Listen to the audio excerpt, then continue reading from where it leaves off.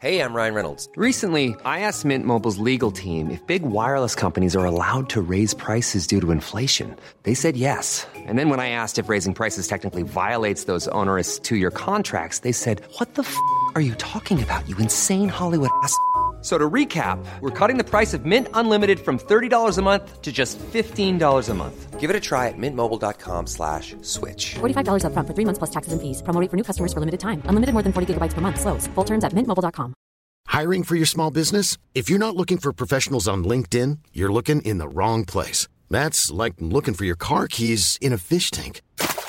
LinkedIn helps you hire professionals you can't find anywhere else, even those who aren't actively searching for a new job but might be open to the perfect role. In a given month, over 70% of LinkedIn users don't even visit other leading job sites. So start looking in the right place. With LinkedIn, you can hire professionals like a professional. Post your free job on linkedin.com/people today. Since 2013, Bombas has donated over 100 million socks, underwear, and T-shirts to those facing homelessness. If we counted those on air, this ad would last over 1,157 days. But if we counted the time it takes to make a donation possible, it would take just a few clicks. Because every time you make a purchase, Bombas donates an item to someone who needs it. Go to bombas.com/ACAST and use code ACAST for 20% off your first purchase. That's bombas.com/ACAST, code ACAST. Farmers themselves have got great ideas, whether it be value adding or tech solutions to problems that they're experiencing, so they could realistically imagine themselves as founders of new ventures. G'day and welcome to the Farms Advice podcast with your host, Jack Creswell. Whether you farm it, service it, or just love it, this podcast is for you. We'll bring you the techniques and technologies you can implement into your day straight from the leaders and innovators themselves. Spread the Farms Advice so that we can reach more farmers right across Australia. Follow us on all of your socials at Farms Advice, and let's get into this episode.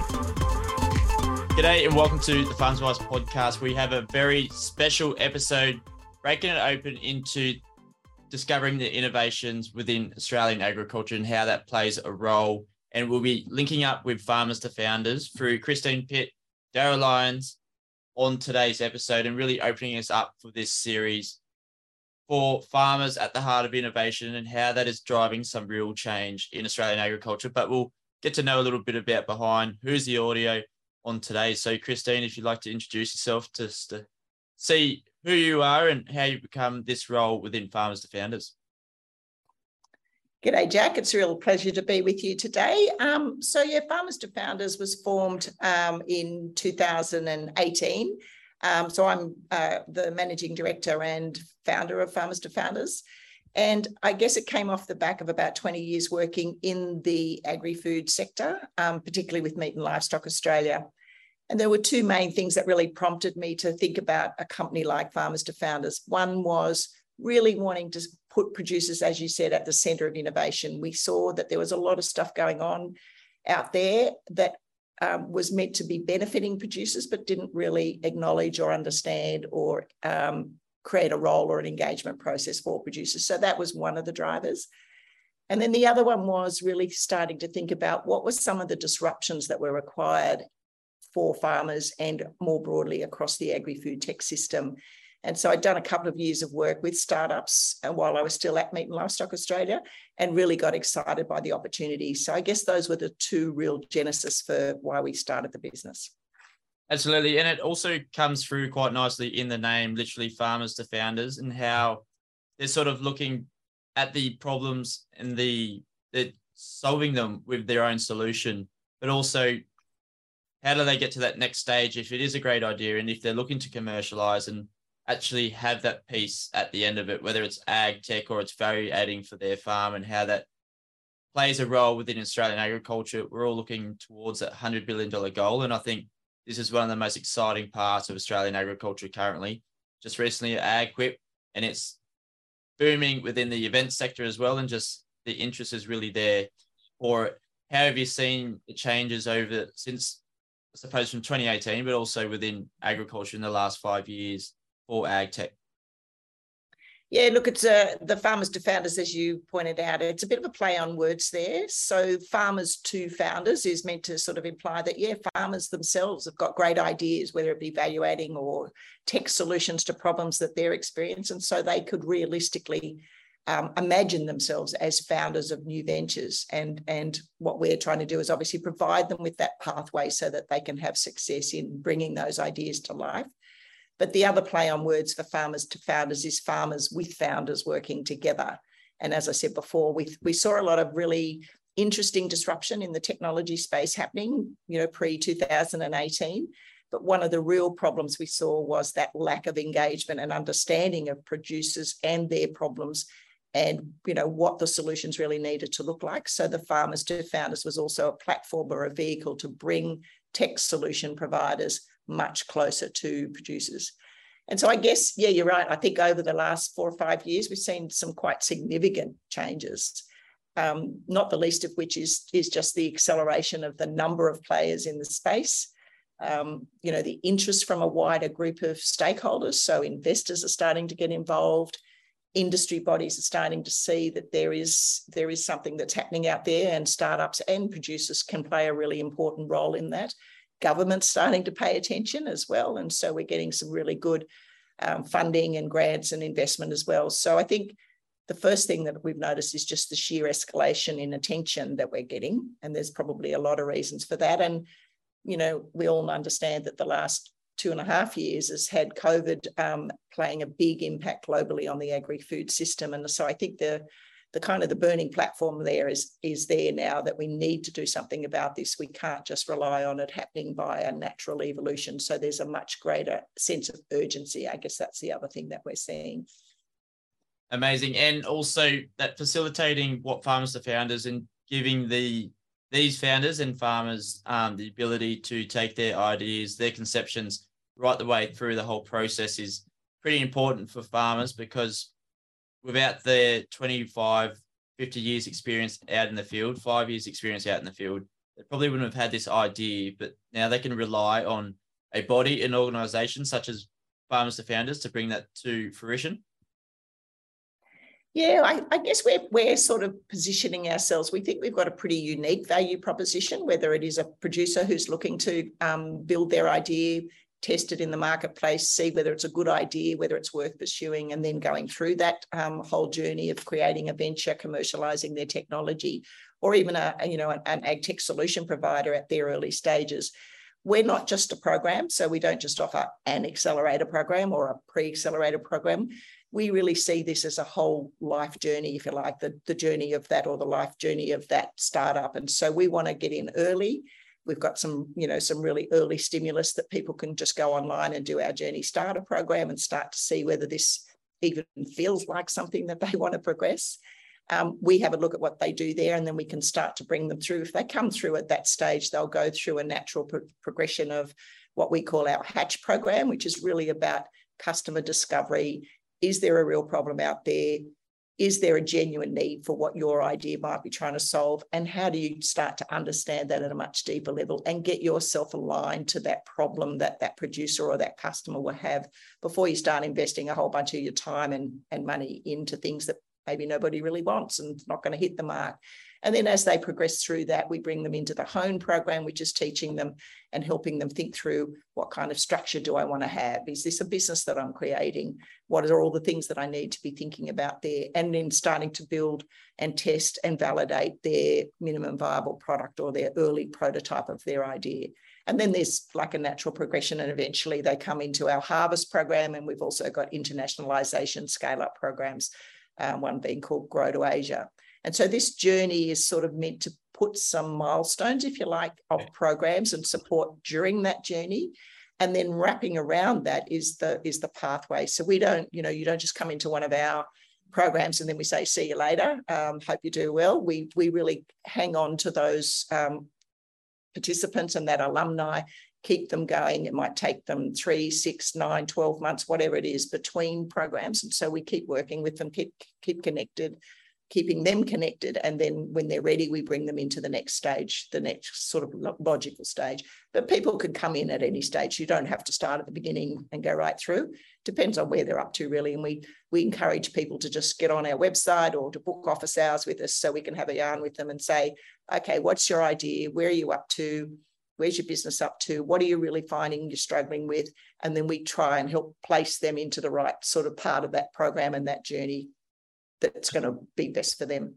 Absolutely. It sounds like a bit of a farmer hopscotch going on there with the process and running them through the structure as well. I've been enjoying watching and listening into who's coming through these hatch programs, just to see how it is and maybe what sort of technology or value adding they will bring to the table. But it's great work that Farmers to Founders is doing behind a lot of work behind the scenes. Only people on the outside only get to see a little glimpse into it until that probably has come into commercialization, and that also is probably not for everyone at the end of it anyway. But we'll dial down into the further details of what your role is, Farmers to Founders, and where it's going and how it can help harvest the innovators within Australian agriculture from the farmer side of it. But Daryl, we haven't forgotten you there on the other line. If you want to just introduce yourself as an entrepreneur, farmpreneur, within ag tech in Australia. How's that worked out for you, and what's your role?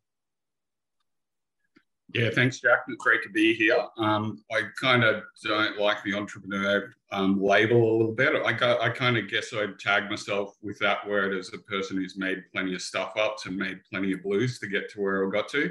Yep. It's awesome being a part of Farmers to Founders and having that role to kind of share some of my stuff ups and learnings with other people as they start to go on this journey. Yeah, absolutely. And coming from your end of it, how do you see the role of Farmers to Founders, how it plays a role in sort of nurturing these farmers through, the founders through, both professionally, personally, and also bringing their ideas into commercialization for consumers to enjoy? I think the critical piece is the farmer piece. So my parents are cattle producers, and how I got into this journey was basically every time I went down for holidays at Christmas, I had to do heaps of free labor on the farm, and I kind of realized there was an opportunity to put some technology on there. But the critical piece about that is having that producer lens on trying to solve those problems. So I reckon that's the really key piece, whether it's a tech founder or a farmer, to go on this, to be at the center of any of the innovation and really understanding that problem and then solving it. Yeah, 100%. I think coming from your view, your family farm's view as well, plays a huge role in the success of how it plays out, because out there, just like the podcast, I have a few questions to ask about our family farm, but out there's probably a lot more others wanting to ask that sort of question as well and have that question answered with which may be your solution as well. So what sort of drove you to start your own ag tech venture within your own role? Again, I was trying to solve some of the old man starting to get on as probably most of farmers at the moment. So trying to put some devices and sensors and put some long range connectivity around the cattle property to make it easier for him. And then, once I started playing with that, worked out that, hey, that's applicable all across Australia. And then kind of applied for an accelerator. So SproutX Accelerators in 2016. I was lucky, that was the first ag tech accelerator that kicked off. Lucky enough to go through that. I've been through 2 failed startups. So that company in there was called WaterSave. But that accelerator and why I value this one really opened me up to thinking longer term and a lot bigger. And then changing where, predominantly with my businesses, I would create a business and put everything in it, risk the house and do everything before I'd go and get a customer. So this lean startup methodology is really around failing fast and not putting the kitchen sink in the farm and having a bet, and actually go out and talking to a customer and talking to people like my old man and go, hey, would you buy this? Would you, and without even actually spending much money to go and create those solutions. So I really value that process because I've been through doing it the wrong way and then now starting this, and was lucky enough to form another company called Escavox, which has been quite successful. Great stuff. And what do you think was probably the first thing that drove you down the line of becoming founder with Escavox? What was that key driver for yourself? Was it the processes that you sort of followed through to be able to bring it to light? I guess part of the reason I ran away from the farm when I was younger was bloody hard work. And I see how technology can actually really make a difference into reducing that workload and improving productivity and improving efficiency. And it actually will, I fully believe it's going to make a difference. And I guess in the journey of this last 6 or 7 years, as we've seen agri-tech mature, and it's great to see, producers really having a lot more interest in it now as well. And it's definitely maturing, and there's still a lot of opportunity, because as you solve something for your farm or my old man's farm, when you look at the world market, there's a lot of opportunity to create a global business that can scale out massively. Yeah, I think some people, when they may look at it, they just sort of think domestically. Do you think the role that Farmers to Founders Accelerator Program can actually improve the way that you look at your markets, and looking how you can actually get out there into the world past your own sort of boundaries as a farmer? We tend to think within the farm gate. Yeah, I think it's definitely just to actually get someone to lift their head up and not look at the gate and look at that horizon, and have that horizon thinking is a bit of a game changer for people. You still have to focus really on your old man's farm or your farm to solve that problem right there and then. That's key, and really to solve that pain so they can buy it. But then when you do look up, there's options to really make a global business out of it. Absolutely. And I suppose right now, as an ag tech founder, heavily involved within ag sector with your family farm, your cattle enterprise there, what appealed to you to join the F2F or Farmers to Founders program?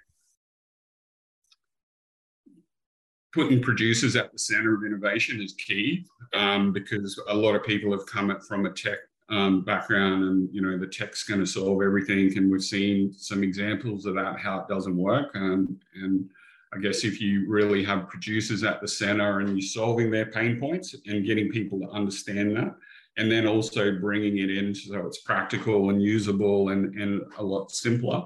Example, my old man only got an email address six years ago. So he's got a long journey to really understand, I guess, the complexities of what technology can. So, on the founder side, or from a tech person, they need to, make that a lot more transferable and understandable and usable.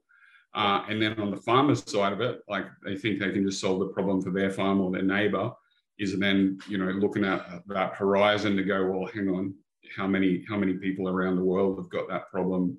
There's a potential global business out of that. Therefore, they can lean into that and understand how they can create it. Absolutely. Probably using it as a live case study for the founders where it starts from. But what would you sort of recommend for other future founders out there that they sort of think they've got this idea, they think it would work in the commercial sort of space, but they're not quite sure how to get it there, or is it at the right stage to take it to the next level with Farmers to Founder programs? You can never be too early. You can have an idea and have not done any work, and these programs are really valuable. Is what it actually will teach you, and that's what I've learned over my 6 years, and learning around that fail fast mentality, where you actually got to go and build. You don't have to build something until you go and validate it that your old man or my old man would buy it and pay for it, and you can actually test that without spending much money or any money. So I think if anyone's got an idea, the earlier they get in and learn this process, and this process can be repeatable. And if that idea doesn't work, you've got the process to go and do the next idea or the next idea, and keep going until you really land on something that solves that pain point for producers, and you're on a winner. Absolutely. And for founders, ag tech sort of startups, people going through that journey of actually just probably using it on their own farm to begin with, what sort of challenges is there with these new ag tech ventures, bringing them to light, trying to market them for ag tech companies? What are unique to the agriculture industry you've seen? It's quite challenging, because if you just say look at cattle producers and you look at how big Australia is, there's a lot of nuances and difference between, you know, a cattle producer offering Cape York compared to someone who's in Tassie or in New South Wales or WA. So if they have a product that's aimed at cattle producers, there's a lot of nuances between all of those producers. You might solve it for a Tassie producer, but it's never going to work in Northern Australia. So you have to be very specific for that farming practice in a certain area, and then really understand how that farmer's going to use it to provide value. And then they've got to go and get dirt on the boots and go up to the other areas and then test it. So I feel that's the big challenge is, you know, that idea might not work all around the world. You actually have to go out, test it, iterate it, work with a producer, get their feedback, improve it, and continually. That's a never-ending process, I believe. Yeah, so making it more malleable towards each sort of individual farm across Australia. As like the episodes get on, I tend to find out no farm is the same alike out there, and how they can work with ag tech to put them into the different sort of scenarios, whether it is ag tech or it's value adding, and how that can play a part. Not all people will be able to do the same sort of thing with value adding, will they? So, yeah, totally. And it leads us into our conversation of producers at the center of philosophy, at the center of innovation, and how that can really play a part, putting it into practical terms and how that can work out, and how Farmers to Founders are actually supporting them right the way through the program. What are some sort of bigger failings that new ag tech ventures and startups are we seeing currently, maybe before the COVID pandemic, or maybe that's driven some more out? What's going on in the space, Christine? Look, I'm not sure it's unique to ag tech or startups in our sector, but, you know, I think Daryl's really given you a really good insight there into, you know, often people are just jumping into the solution and they're thinking that they've got to take that solution quite a long way down the track before they get out and really test and validate that with customers. I think that's probably the biggest hurdle that, or even if it's not a failing, it's a hurdle that people have got to get their head around. I think a lot of people are fairly loath to talk to customers until they've got something that looks beautiful and it's perfect, and they're almost embarrassed to kind of share an idea at that early stage, or they might have a misplaced belief that they're going to lose their IP or whatever. So that definitely is, you know, we really focus on that at the beginning of our journey type program, so in Hatch. But even we find, you know, more mature businesses that come into our later stage programs that we haven't seen before, we often have to take them back to that basic, because they might have, I don't know, by luck and chance got themselves to a certain point, but then they get stuck, or they don't know how to go to that, you know, new market or that scale up. And one of the fundamentals is really getting that understanding of their customer segment, the problem they're trying to solve, and the value that their solution delivers to that customer. And so that's the most fundamental principle, if you like, all the way through. And then the lean startup methodology really helps you go through that quickly, fail fast without having spent a whole bunch of money, and then move on, pivot, you know, get your idea into a position where it is really, or your solution into a position that it's really going to solve a problem. And that's really going to be the basis of success. Then there's a whole bunch of other hurdles, which we probably haven't got time to talk about today, that, you know, businesses go through. Sometimes they get themselves into a mindset that, you know, this is what my business looks like, and it's not scalable. So they've got a whole process, if you like, that you really can't replicate at scale. And so as they get a little bit further down the track, I think that's probably one of the biggest hurdles is, how do I make this scalable? How do I turn this into a small, very successful local business into something that's really going to be able to be delivered to a much, much wider market? We work with all kinds of founders and entrepreneurs. So whilst producers are, when we're working in the ag tech space, producers as customers are always at the centre of the innovation. And we also believe that producers themselves can actually solve a lot of these problems, and hence why we encourage those that are interested to come through as founders in their own right. I think in value adding, it's not, I mean, we're talking a lot about ag tech, but, you know, as you know, we also work in the value adding space. We tend to more exclusively work with producers as value adders in that space, rather than in this business anyway, rather than with any other kind of entrepreneurs. And I guess that's because we have this fundamental belief that, firstly, that commodities are not the future, if that makes sense, if we're really going to capitalise and get really high value from our what is a very precious resource, which is our agricultural systems and our land, then we need to start valuating more in Australia. And we think producers are ideally positioned to take a leadership role in that area because they understand their products, they can and want to get closer to consumers. Consumers are looking more for that kind of provenance and connection to where their food is coming from. And it also provides a really fantastic opportunities for producers not only to create value for end consumers, but to actually capture that value back on their farm and not feel like they've lost connection to that value chain through to the end consumer, if that makes sense. And then if I was thinking about, okay, if I'm thinking about that kind of business, is there an area of failure? And I think probably it's just that ability to sort of think that as being something as a producer that you can do also at scale. I think a lot of producers come to us with what I would call very modest concepts about what they want to be able to achieve. And there's no problem with that. That's a great place to start.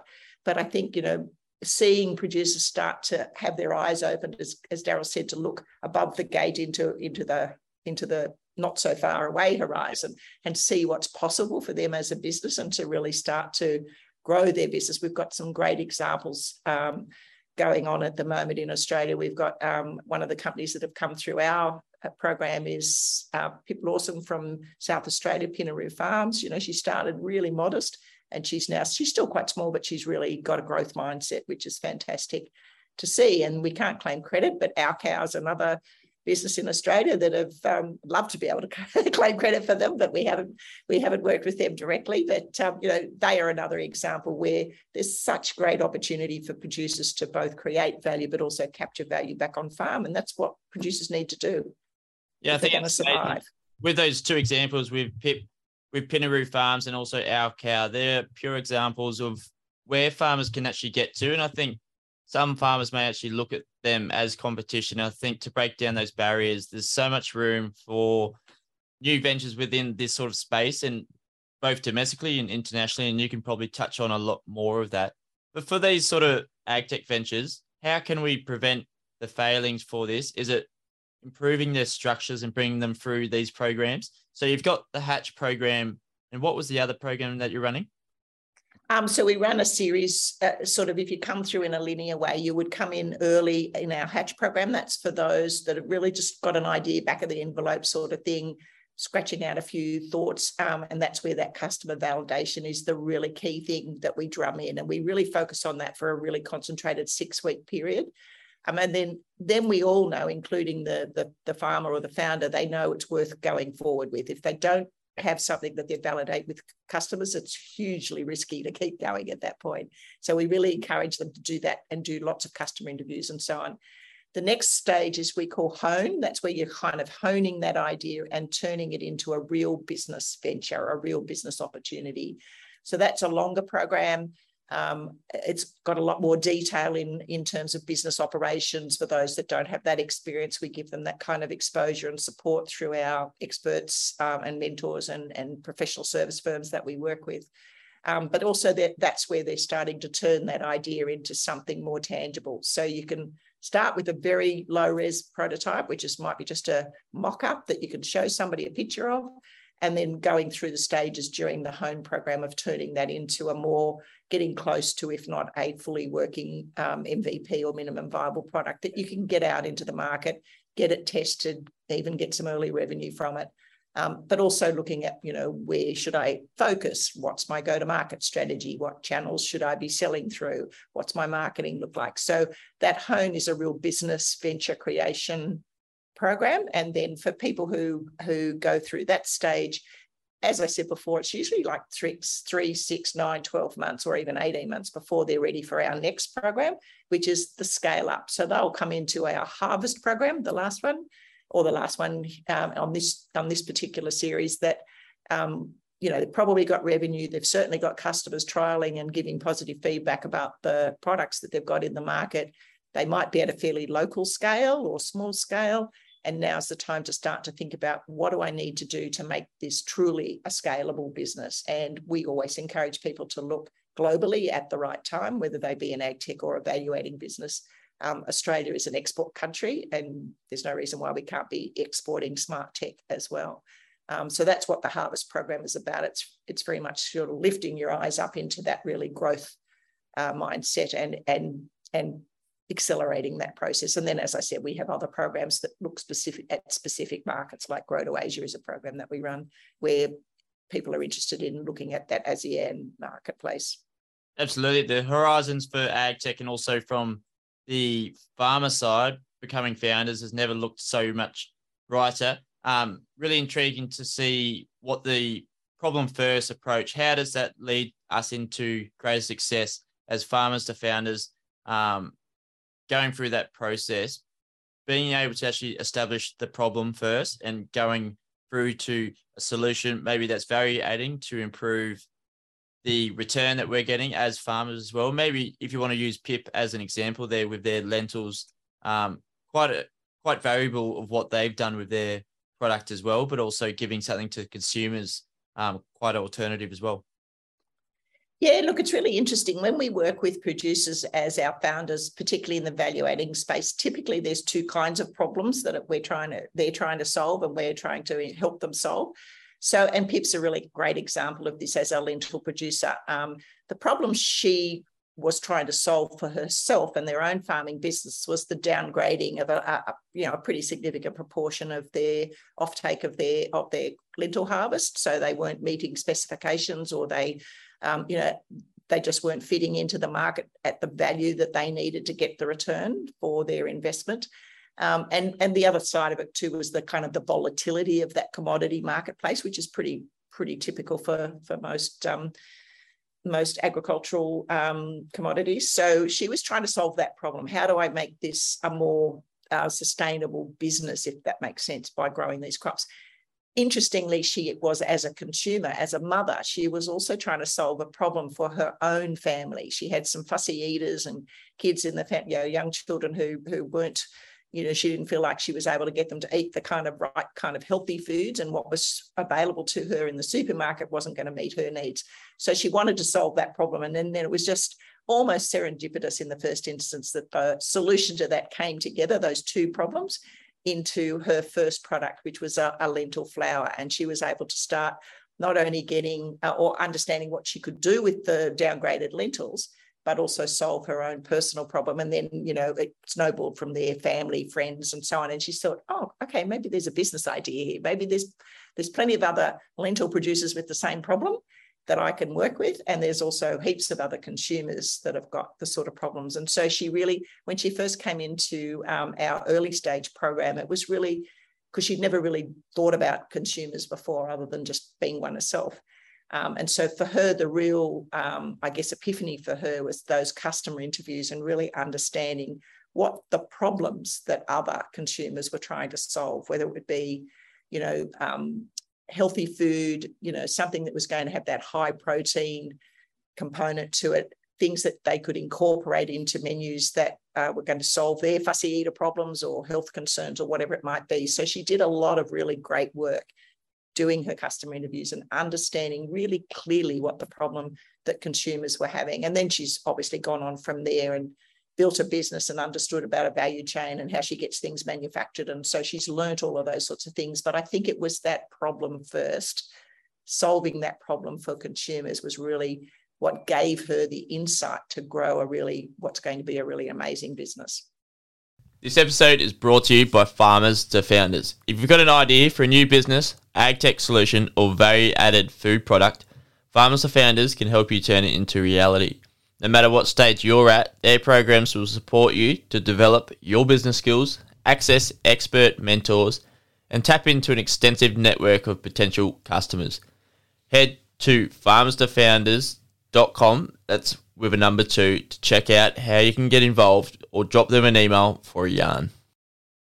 So looking at solving those problems, Christine, with the story of Pip with Pinaroo farms and how they discovered to improve the process of their lentils and actually add value to their farm. I think that's a fabulous story, and there's a lot more out there that could possibly happen, and how we can nurture those through along with these programs such as Farmers to Founders to start to contribute towards their own success on farm, but actually maybe take them on that journey that you mentioned before, the journey of going into leadership and also becoming a founder. But also, Daryl, you might have some input on that journey yourself and how other AgTech founders out there, maybe at different stages of it, how does that help them become the leader and to drive commercialization, and to actually find this success at the back of knowing what the problem is and also coming up with the solution through the different stages? Yeah, I just want to touch on a couple of points that Christine raised before. Yep. I guess as a founder and a producer, sometimes we get really attached to our solution and we hold on to it for too long, when the reality, and then that can lead to a lot of those failures. So I've seen a lot of failures where people keep pushing that same barrow and they're not listening, producers or end customers.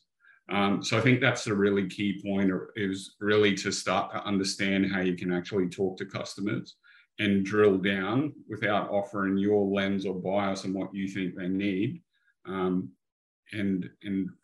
solve that, keep solving that problem and keep iterating until you solve that problem. So I really feel that is the really key thing. And I guess as founders, and farmers, we have a lot of trouble actually going out and asking people. But as we take people on the journey in this course, everyone is a bit afraid about doing that. And once you actually go and talk to a farmer and you ask them what their problems are, and they tend to actually keep going and tell you and get right into the detail. I haven't seen too many farmers not want to talk about their issues.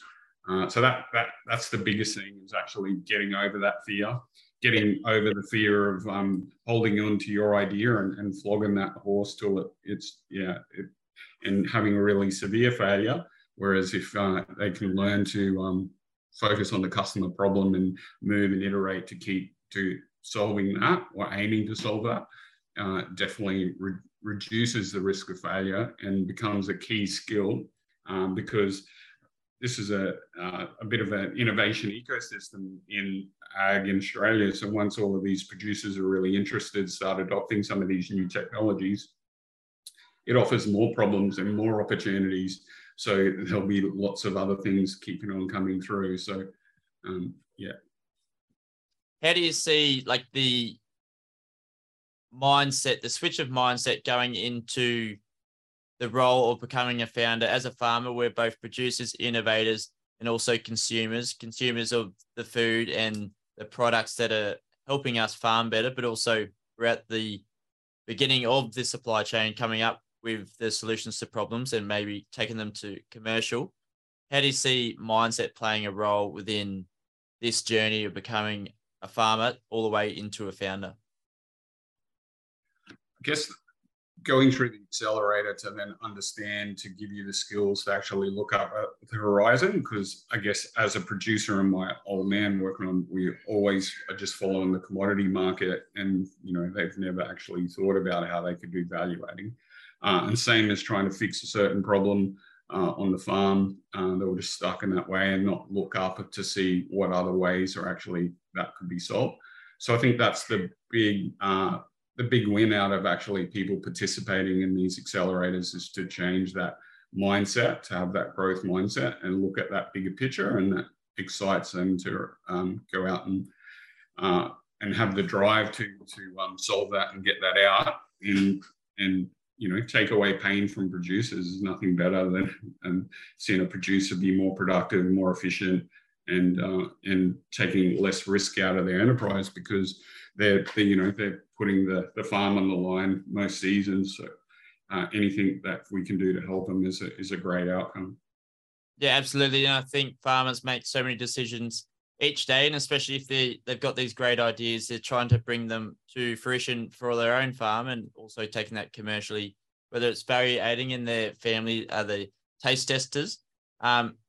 How can we help the farmers reduce amount of hats they are coming through, and how is Farmers to Founders sort of employing this as well, supporting them right the way through the process as an ag tech or value-adding platform? I might jump in there, Jack. I think probably one of the things that really distinguishes Farmers to Founders, and it's something that was really important to us when we started the business, was to be able to genuinely say we understand the life of a producer. And I think that's one of the reasons why we saw a really big gap in the marketplace for farmers when they're fulfilling this role as founders, is that, they just, the other accelerator programs just didn't seem to meet their needs. Either they were alienated by the language of the startup world in the first instance, so they felt like there was this whole other terminology that they weren't familiar with, and if they wanted to even think about pursuing an idea, they had to somehow learn this. So we try and really demystify and de-jargonize, if I can put it that way, the whole process. And so most of us come from some form of farming background. And so we really think that we empathize with farmers and understand even just that most fundamental barrier sometimes to doing this, which is the confidence to get in and be able to talk about these sorts of things. Another one was, the kinds of technologies that are being used in accelerator programs, and particularly these days with the virtual accelerator programs. So we spend a lot of time onboarding our founders, making sure that they're comfortable with Slack channels and, Kajabi workspaces and Google Drives and all of the other tools that they might not be familiar with. So we're demystifying that part of it as well. And then probably one of the most fundamental ones is just the time of day and the amount of time, and how do you fit it in with a harvest cycle. And we've had plenty of our founders doing pictures with their phone up on the dashboard of the tractor, and so just I guess just having the understanding and tolerance that this is the life of a farmer. They're very, as you said, they've got many hats to wear, and particularly our female farmer founders, they've got a whole bunch of stuff that they're expected to be doing, both as on the farm, schooling, running farming businesses, trying to do this. It's a very complicated life, and it's a bit different to kind of your typical young gun 25-year-old IT SaaS developer in Melbourne, that's all they got to do basically, and they can go into an accelerator program, and that's all pretty familiar and comfortable for them. So I think that's one of the ways that we're really trying our best anyway to really support farmers in this journey that they're on, and this exciting journey, and really a journey that's got so much opportunity for them, but to really make it fit in, if you like, in an appropriate way in all of those other complexities of their life. Yeah, absolutely. And as you stated, it is an exciting journey, whether you make it from stage 1 to stage 6 of your business. Maybe you make it to stage 1 and don't get onto stage 2, but you take those failings and you sort of pivot. For yourself, Daryl, and your expertise, how do you see pivoting, and do you actually see it much within the ag tech and value adding space? They've come up with this conceptual sort of idea in the beginning, and they've gone, I think this is great. They've taken it to the minds of Farmers to Founders, and you're sort of suggesting that pivoting in a sort of different direction to take it to consumers, to have improve that uptake. Have you seen that pivotable sort of stances and stages for the different founders out there? Yeah, we see it a lot, especially in the early stage, which is the great time to do that, because once they go out there and get a wider view of the actual customers, whether they're on those different types of farmers, and then understand that pain point rather than their bias and view. So in that early stage, we do see a lot of slight different changes, which is ideally what the program's doing. So that's a great success, rather than those founders going down the road, putting their farm, putting a whole, a couple of years into something, market it, they haven't even validated it with their neighbor or anyone else, and then put it out the market and have a really hard failure. Then those people probably don't come back. So we lose that entrepreneurial capacity because they've had a hard failing. People get quite, they have opinions on themselves about, hey, shit, you've failed really hard. And it's switching them to go, it's okay to have the wrong idea right now, and get in that process of taking their bias and opinion out of it. Yeah, and probably does timing play quite a large role in that, whether timing for the industry, but also timing for the consumers at the other end who may be actually able to use these products? Is that an element to the factor? Timing is a huge thing, I guess, as these technologies will scale out. We've seen multiple technologies come in and they're going to solve everything in the world for producers. They don't have the right business model, or it's the wrong time, or the producers don't have the ability to understand the outputs of it. Drones are probably a good example where people were trying to sell drones to everyone 6-7 years ago, and they'll sold everything. And what you see now is a total different business model where ag tech drone operators are coming as in there and got they're as a service, so producers don't have to buy a drone outright and learn the site, solve it, and then the producer can actually see an ROI and a value from that and go, okay, I've used that for a couple of seasons. Now I'll actually go in and spend more money and do this and have it a bit more of a permanent fixture. So timing is going to be quite crucial in a lot of these new technologies. They need to get out into the market, need to have validation from producers, show they've had that ROI, and then they'll scale it. Yeah, definitely. And as the saying goes, there's lots of solutions looking for problems. Do you think this rings true from your perspective within the ag tech industry for these solutions, looking for the problems? Yeah, definitely. Another example, I guess, blockchain 6-7 years ago was, everyone was a blockchain developer and they just had a hammer and they were looking anything to whack that solution on top and not really find out that problem and adjust that whole solution to fix that problem. So yeah, we've seen that, and that's a risk, I guess, for technology companies to continually just bang it as a solution that's going to fix everything in one go. But I think as the markets are maturing and as people are being aware more of these new technologies, it's enabling us to get more value and ROI to producers. Absolutely. And this is one for probably both of you to answer. What sort of advantage do you think a farmer has to being at the leader of an ag tech or value adding for their own sort of product? Do you think it's advantageous to have the farm to actually trial and test? How do you see how this plays a role within your founders currently? I think probably it was one of the reasons why we thought Farmers to Founders was a good idea in the first place to start, was because we actually had an experience where we were doing a practice pitch day and we had some hardcore tech developers doing their pitch, and then we had some of our early producer-led tech solution founders doing their pitch. And the thing that came across really strongly to us was that the farmers were much more open to this core thing that we've been talking about during this session, which is farmers understand the problems. They understand that there is a problem. Probably sounds really fundamental, but they actually understand that. And they're usually driven by that desire to solve that problem for themselves. So I think that's really the superpower that farmers have got, is that they get it. They understand that there's a problem to be solved. They may not have all the tech skills and all of the other business skills or whatever it might be to build a business around it, but they definitely get this point. So I think that's probably their most fundamental, unique value proposition, if you like, for themselves. I think, having a farm to test it on, understanding that agricultural, some of those nuances of having customers that are producers, that all gives them an advantage as well. And so to me, that's why it's really great working with farmer-led founders. I mean, we work with tech founders as well, but we try and get them to understand producers, and we get them connected to producers and talking to them and really recognizing they have to start to switch their mindset more into thinking about that. But farmers have kind of got that naturally, if that makes sense. So it's a quicker process for them.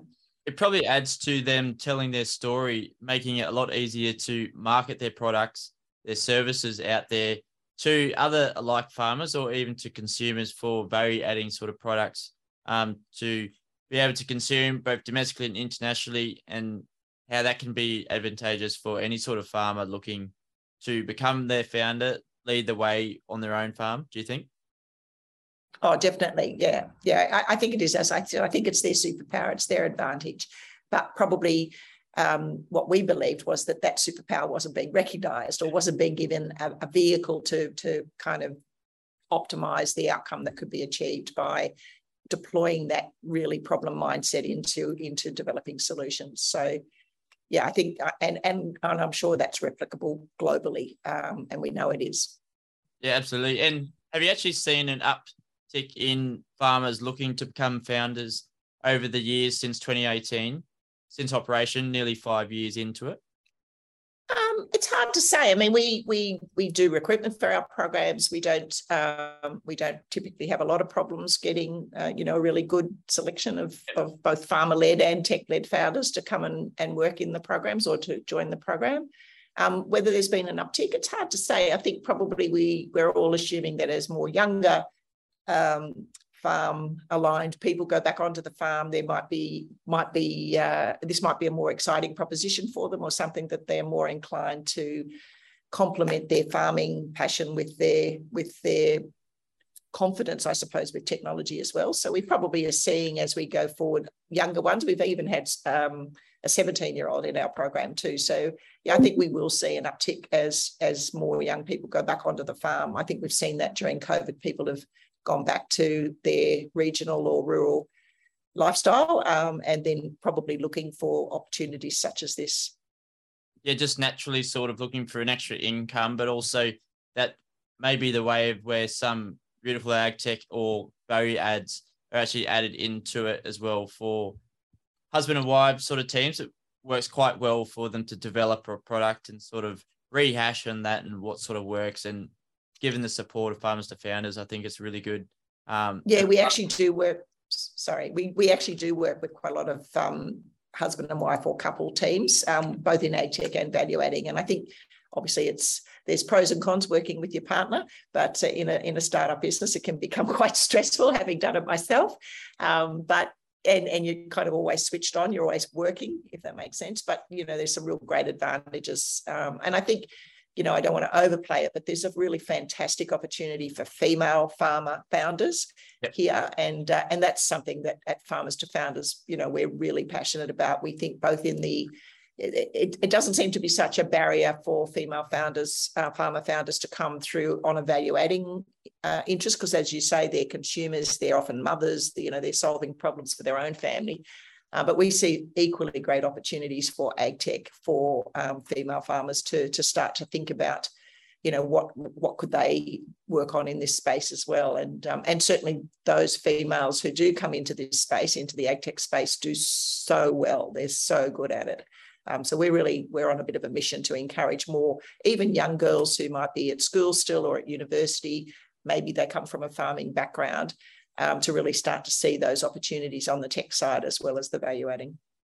Yeah, absolutely. I see it as a huge opportunity out there for farmers and the women within agriculture, just to see what sort of problems you are having on farm, or what sort of trends consumers are having, or what they're wanting. The needs and wants of consumers change all the time. And I think Australian agriculture and agriculture in general is looking to adapt a little bit more to the taste of what consumers are, especially on the value add side of that as well. Yeah, and as we know, it's often the woman on the farm who is responsible for that second income, that alternative income. And, they might be working in town, or, they might be a professional, nursing, teaching, whatever, which is all great careers. But, hey, how much better would it be if they could actually deploy their skill sets into something that's, not only going to bring that income, but it's going to solve problems for themselves as well. And it's really connected, I suppose, to their core reason, which is their farming business. Yeah, absolutely. And that leads us into talking about what Farmers to Founders key activities, your programs across the two business streams are. What are they, and how are they actually helping farmers bring their ideas to light, whether depending whatever sort of stage they are at? Yeah, basically, we've got multiple business streams, but the two ways we think about our business is very much this venture creation part of our business. So these are the pathways that we've been talking about, the development of new tech solutions or value-adding businesses. So that's one core part of our business. They're very complementary. The other, I guess, and in there we do, as I said, tech and value-adding. And so the other side of that coin, I suppose, is the accelerated adoption. So we see lots of opportunity to think a little bit differently about the whole adoption and extension piece. I think there's a lot of money being spent in Australia, and it has been for a long time, on trying to, I would probably describe it as force feeding technology onto producers, and then believing that the problem is some kind of innate barrier or resistance that farmers have to change. We don't actually see it like that. We think that the accelerating adoption and commercialization is actually a two-sided coin. And without sort of going over again all of the things that we've already been talking about, it's if you like, the responsibilities on both sides. It's both the producers themselves, and these are producers who may not necessarily want to start their own tech business, but they're very open to, or they are very focused on trying to solve these problems that they've got themselves, and they are willing to look at technology.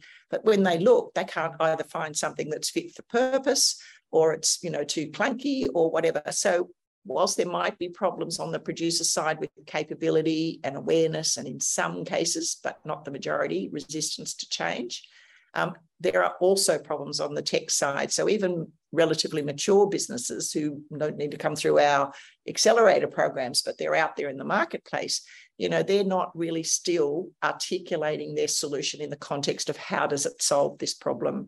And so we see, that's why we've got a program or stream in this space about accelerating adoption and commercialization as being something that we can work on.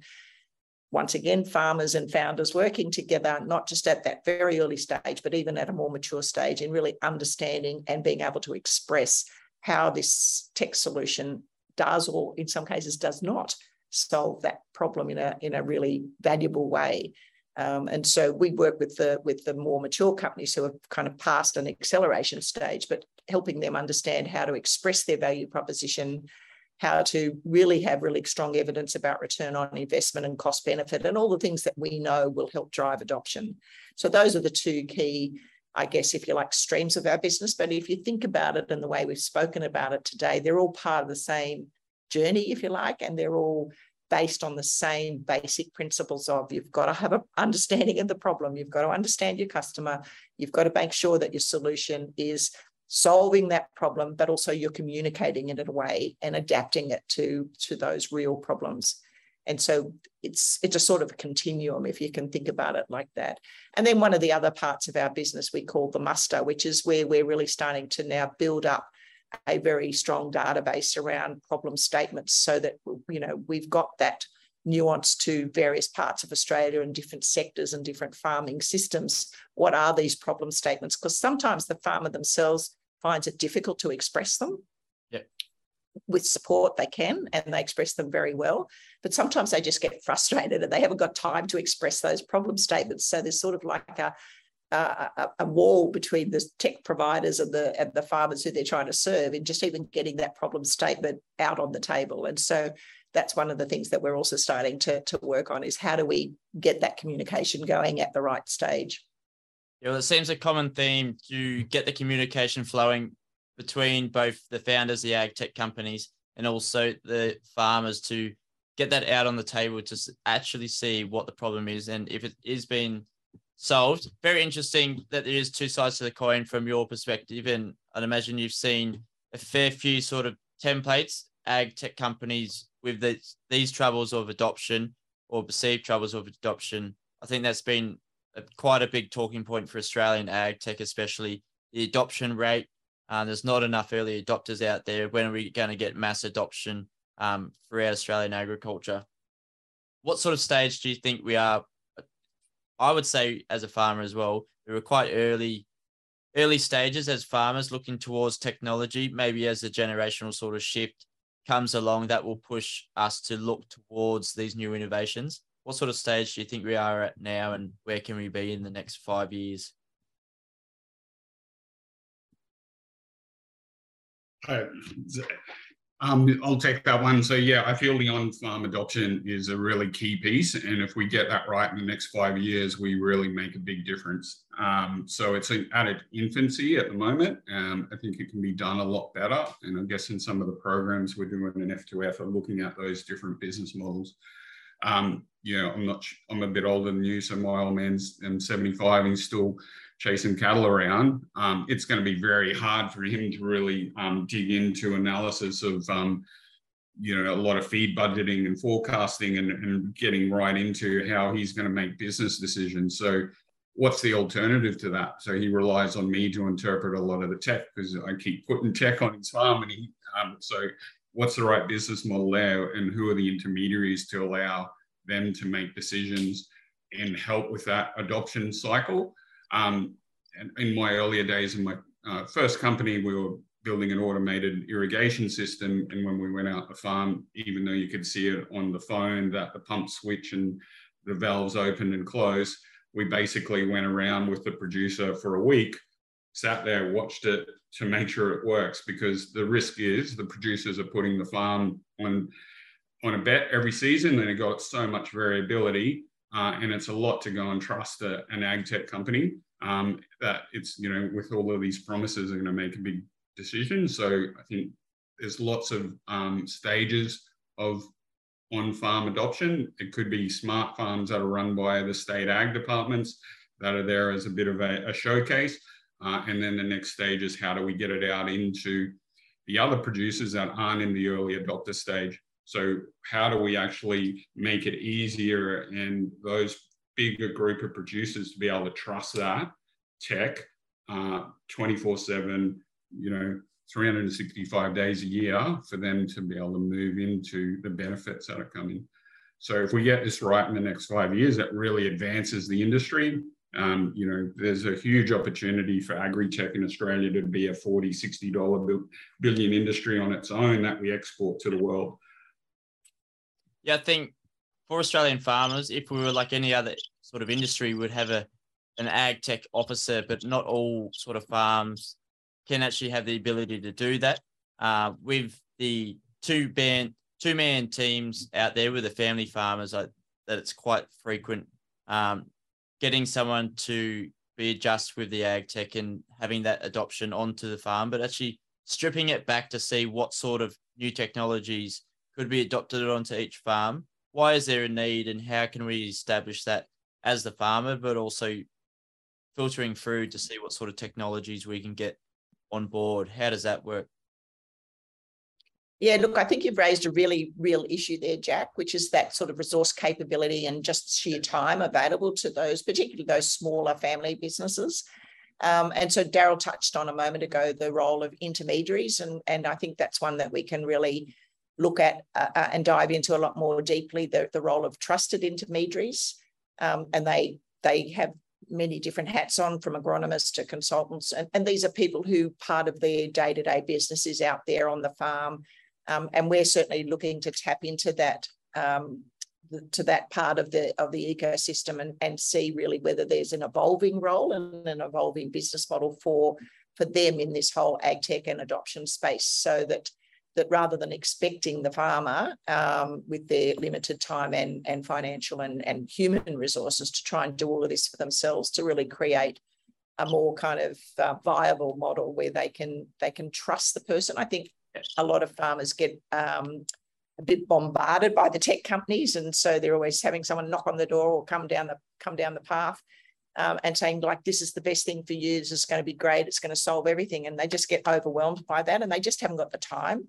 And so having that trusted intermediary, I think, is going to be a really key part of the future. And I think we've got a really good resource available to us in Australia with some very highly qualified and capable people, in those kinds of roles, but maybe not having previously been exposed themselves to ag tech, but they're more open maybe to building their capability and then being that interface, if you like, and more objective for the producer. Yeah, absolutely. Do you think that having that communication line effectively quite open with the producers and the farmers at an early stage for these ag tech companies make for a more compelling adoption prospect further down the line? I think it'll take away quite a few of the barriers, not necessarily all of them, but I think it will definitely open up a lot more opportunities, and it'll probably be a bit of a tipping point, as Daryl said before. Australia's got some really fantastic early adopters, tech enthusiast type producers. Unfortunately, they're a small proportion of the industry, and we all try and talk to them all the time because they're very willing. But really, what's that next wave of producers who are kind of not quite there, but are potentially open? And so I think that's where these trusted intermediary roles are going to make a really big difference. They're going to help those producers get across the line, if that makes sense. But, keep in mind, this is a two-sided coin here. It's not all just about the producers having to change or to adopt. It's also about the tech companies themselves making that commitment to really understand their customer. And so I guess there's a change practices that is required from the tech solution providers, right from, when they're developing their solutions. If they come through a program like us, they're going to have that hammered into them anyway, and hopefully get it right. But even if they haven't been through a program, I think there's that really critical need to open themselves up to not thinking they know what the answer is necessarily, but to really dig into what is the problem they're trying to solve and the nuances of that problem. So get out there, get your feet dirty, get on the farm, and really work with your customer. It's a pretty basic thing. I mean, it applies to any kind of, business model, but it's just funny. Sometimes people don't do that, and they sort of think they already know. And what's the problem with the customer? They don't get it, or they're not smart enough, or they're not digitally savvy, or whatever, some excuse. But, often that's not a true statement. It's two-sided. There's responsibility and opportunity on both sides. As farmers, I think we're welcoming to anyone coming on to solve our sort of problems, to see what's out there especially, and also to touch on the farmers being hesitant and also creating that feedback loop. Maybe farmers would be less hesitant if we can become a part of the development stage of the ag tech. I know case studies out there are quite short for ag tech, just to get these early adopters, and maybe peer-to-peer learning where farmers actually really start to see this adoption through events. Podcasting is quite good for it as well, but also seeing what your neighbor's doing. If they've adopted a new product that's helping them revolutionize what they do, or just improving their time, saving them some money, or even earning them some more money, it's going to play a huge amount of value into that adoption rate for yourself. But how can we get across this sort of hump or hesitation? Do you see hesitation and the ability for farmers out there to adopt? So I just want to reiterate, I guess, the thing about the intermediaries. I think that is a really big opportunity. So I feel bundling of solutions that can talk to each other, and 5 solutions that go on that an intermediary can understand and help transition and adopt onto a farm is probably going to start being that bigger win, because I guess the early adopters have been quite good at going, okay, I can get a 3% on this tech and I'll get another 2% over here. And they're quite willing to learn those 6 or 7 things they adopt. But when you probably go to, I guess, that bigger group who potentially might not be as digital savvy, them to go and learn 10 different solutions and understand how they work together and then interact is quite complicated. Yep. So I feel how the tech companies can bundle stuff together to allow those intermediaries to get that larger adoptions of maybe 5 things onto the farm at once, and you get a 20% increase in time or productivity or whatever that is I feel a really big opportunity. Yeah, I think as we sort of progress in using these ag tech companies all together, and sort of removing them from the silos, that might actually make this adoption rate move a lot quicker. Have you seen that sort of play a role within Australian ag tech with the silos and ag tech space? It's the early start to this, and I think there's a lot of opening up where all the ag tech companies are talking to each other to understand that that's going to help move that faster pace of adoption. So yeah, there was definitely a lot of talk. So, probably when it all started, there were a lot of silos, but I think everyone's realizing where we're going to go and get that volume and that faster pace adoption. We've got to break down those silos, interact, so those producers get that bigger uptake or bigger wins by combinations of multiple technologies at once. Amazing. Well, I think what we've learned across this episode today is for open communications, it's quite a journey for ag tech to founders, farmers to founders, to take their ideas and commercialize them out into domestic, and also take them internationally and see how we can get this adoption rate working with farmers and also the ag tech working with the farmers to get their boots dirty, as you said, Christine. What would be your last sort of piece of farms advice you'd like to pass on to anyone looking to have an idea out in the space? Yeah, going through what we've heard from this episode today, this session, taking us through the journey from farmers to founders and how we're having solving that problem with solutions on farm, whether that be through value adding or ag tech solutions, looking to take them through commercialization through farmers to founders, with the likes of Christine and Daryl in-house there within ag tech, and how entrepreneurship can play a role, and keeping that communication line open is vitally important. As we move towards a leadership role as a founder, Christine, you would know all about that. But what would be one piece of farms advice that you'd like others, future founders out there, to take away from this episode to take their idea to the next sort of level? I guess my core piece of advice would be understand the problem you're trying to solve for your customer. Understand who your customers are, and then really dig in with them to understand what it is that is causing them pain. And then you can definitely develop your idea around that and keep validating it and iterating it as you go through the journey. The other piece of advice I would give to founders, and this sounds like a bit of a marketing tool from us, but get help. Don't just try and do this all by yourself. Don't make assumptions. Don't spend a heap of money and a huge amount of time and effort trying to do it by yourself. Get out there, get yourself into a program that works for you, and really learn the tools, but also, just as importantly, make the connections and develop that whole network of people who can help you make this a reality for you. And if you do that, it's an amazing opportunity. 100%. And it probably opens up more opportunities the greater your network grows along with that, both for yourself and also for your products as you develop them further through the stage. But for yourself, Daryl, as the ag tech entrepreneur in residence, you don't like that label, but what would be your sort of farms advice you'd like to pass along to any budding founders out there, both in the early and also the maturity stages? In the early stages, get out there and talk about that idea to as many people in a wider area, because that's going to potentially open up some different perspectives and other insights and inputs that help you focus. And that's all after you've done everything Christine said, is understand the problem from the producer, then go and look through whatever social media or LinkedIn to find that expertise in other areas to add some further depth on a way at how you could solve that. And for the more mature, I guess, founders who have been on the journey a fair bit more, is really around ensuring you get out there and validate it with producers and show that ROI and show how it works, and make sure you test it in lots of different scenarios so you can build that global company to expand and sell that product all around the world.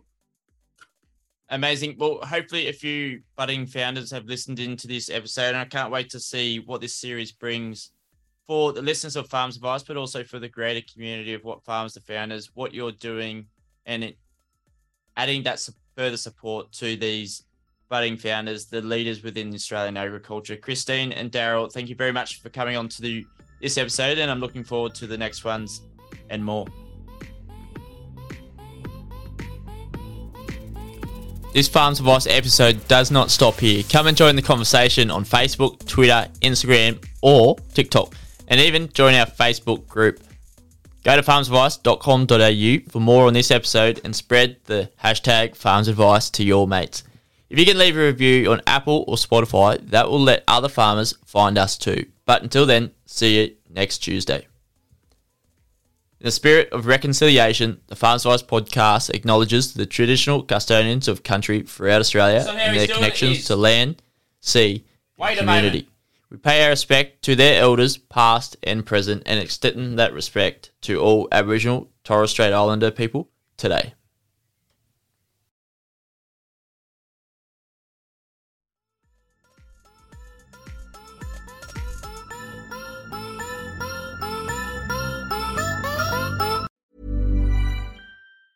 Normally, being a little extra can be a bit much, but when it comes to healthcare, it pays to be extra.